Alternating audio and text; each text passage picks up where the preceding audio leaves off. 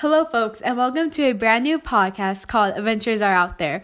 On this podcast, our main discussions are on different adventures from different people around the world. My co-anchor will be arriving shortly to discuss with me the last two questions of the day. This is our very first episode, which will be about an adventure from the tropical country of Cuba. The adventure is about an older man named Santiago who went on a challenging journey to catch a great fish on the sea. We will discuss the struggles, fears, pains, and successes of his adventure. But right now, we welcome Santiago for an interview about his once-in-a-lifetime journey.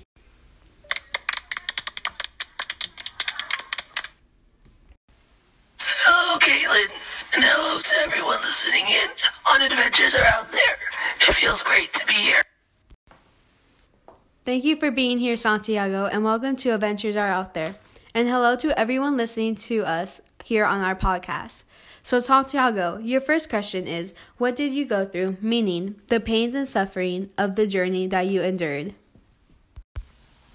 The whole journey was worth it for me because of my brother, the marlin that I killed. But for the pain that I went through, it was tough.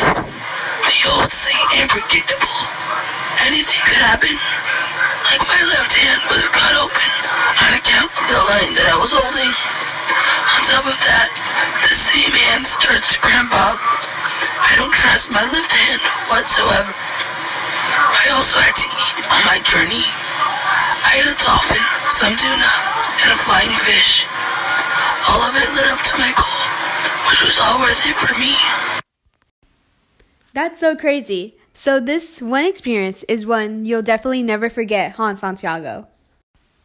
Yes, ma'am. Great. Now for the next question. How did it feel to actually accomplish your goal and catch the marlin? I'd say it felt great because of my brother. The marlin was the biggest fish I'd ever come up to. And once I saw that fish, I knew it was an opportunity, and I had to take it. Even though I'm an old man, I made sure that he didn't know that, so I could take him down. It was also very complicated because of those darn sharks that came. 5 of them, and all of them took a bite out of my brother, the marlin. At that point, I felt that it was pointless to even have to kill that poor fish. I felt that I sinned in some way. I felt guilty. So it all took blood, sweat, and some tears to go through all of this. Wow, so every little thing was important, and the marlin was probably one of your biggest accomplishments. Yes, ma'am.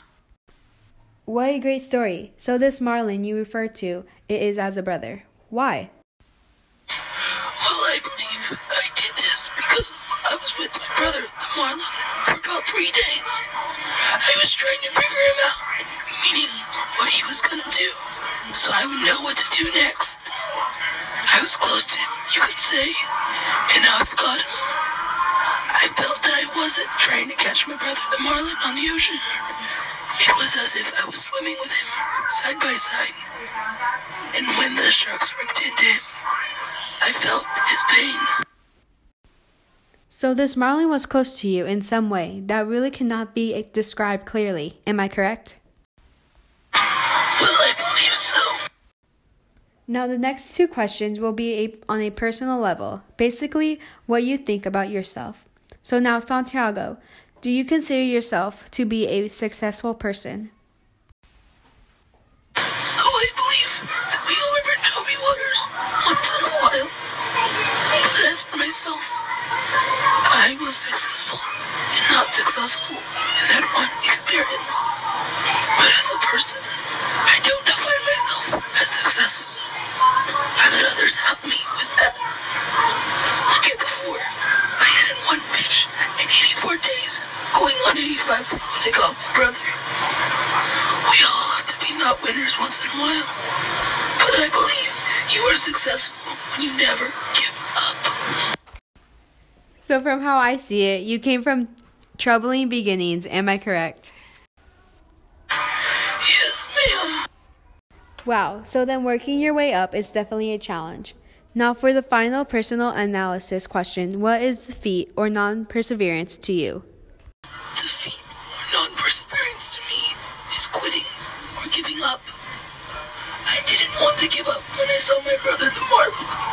Being defeated obviously isn't fun, but it is part of life. We all have our struggles, but that is what being defeated or non-perseverance means to me. The struggles we endure test us as a person. We all have to be strong enough to overcome them. Santiago, I want to thank you for the story that you have shared with all of us here at the studio and for the people listening. We have enjoyed you being here, and at this time, we will say goodbye to Santiago. A big thanks to all of you for letting me tell my experience, and I hope to talk to you all soon on Adventures Are Out There. Thank you, Santiago. Now at this time, we only have 2 questions left.